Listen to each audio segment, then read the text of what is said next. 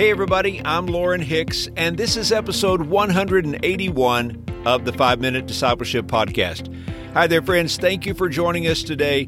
Now, before we jump into this episode, let me invite you to join us on Facebook in the 5-Minute Discipleship Facebook group. It's a growing community of over 300 believers, a great place to connect, and a wonderful opportunity to find support and encouragement on your journey as a Christ follower. Just go to Facebook and search for 5-Minute Discipleship, or go to 5minutediscipleship.com and click on the tab marked Community. Today on the podcast, we are talking about resisting the devil.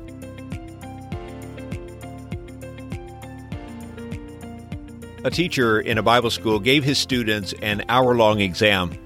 They were to spend half of their time writing about the Holy Spirit and the other half about the devil.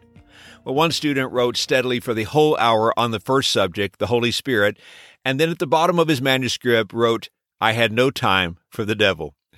Well, that wasn't the way to get a good grade on an exam, but his comment does point us to the only way that we can resist and overcome Satan.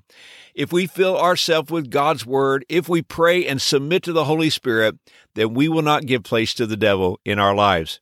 The past couple of days, I have been meditating on a verse of Scripture from James chapter 4. It's found in verse 7. It says, "Submit yourselves then to God, resist the devil, and he will flee from you." Notice James's clear instructions. We submit ourselves to God, we resist the devil, and God's promise to us is that the devil will flee from us. 1 Peter chapter 5, verses 8 and 9 give us some more instructions. Peter wrote, "Be alert and of sober mind. Your enemy, the devil, prowls around like a roaring lion looking for someone to devour. Resist him, standing firm in the faith, because you know that the family of believers throughout the world is undergoing the same kind of sufferings." The Scriptures clearly teach us that you and I are in a spiritual battle. I hope you see this. We have an enemy, an adversary, and an opponent. We call him the devil.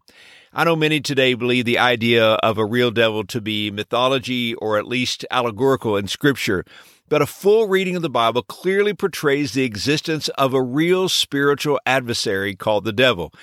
As believers, we are called by God to resist his temptations, his attacks, and his strategies. So, how do we do this?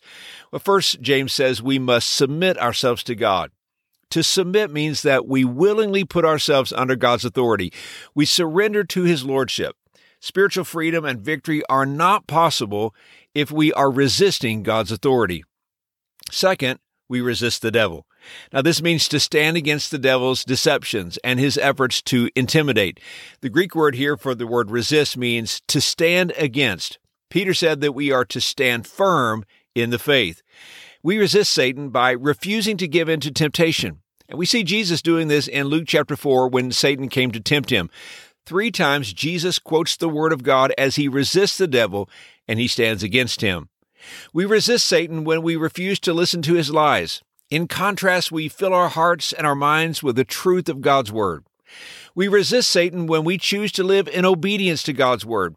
You see, we reject the idea of our culture that we would be happier if we lived according to our own rules. And we resist Satan when we remain faithful to God in the face of criticism, attack, persecution, and discouragement. In Ephesians chapter 6, verse 13, the Apostle Paul wrote, "Therefore put on the full armor of God, so that when the day of evil comes, you may be able to stand your ground. And after you have done everything, to stand." What I love about this verse in Ephesians 6 is that it reveals that God has given us everything we need to stand our ground and to resist the devil. As believers, we cannot say that we are powerless. We cannot say that we are incapable of resisting the devil. As long as we put on the armor of God, we have the ability to take our stand against the enemy. You know, in Luke chapter 4, where we have the story of Jesus resisting Satan's temptations, verse 13 says, "When the devil had finished all this tempting, he left him until an opportune time. As Jesus resisted the enemy, he fled." And this is the promise for you and I. Now, this doesn't mean that there won't be future attacks, but when they come, once again, we will submit ourselves to God and resist the enemy. I hope that you recognize how truly blessed you are to have spiritual power and spiritual victory in your life. This blessing has been provided to us by Jesus, and it's up to you and I to walk in this freedom. Here's today's challenge. If there is an area of your life in which you are being attacked, put James 4:7 into practice in your life. Submit your life, every area, to God. Resist the devil. Stand against him. The promise of God is true. The enemy will flee. Hey, thanks again for joining me for today's episode. If this podcast is a blessing to you, I hope that you'll hit the share button on your podcast app and share it on social media. Or maybe today, send a text to someone and invite them to listen in and to join our discipleship community. Have a great day, everybody. And until next time, let's continue on our journey as followers of Jesus.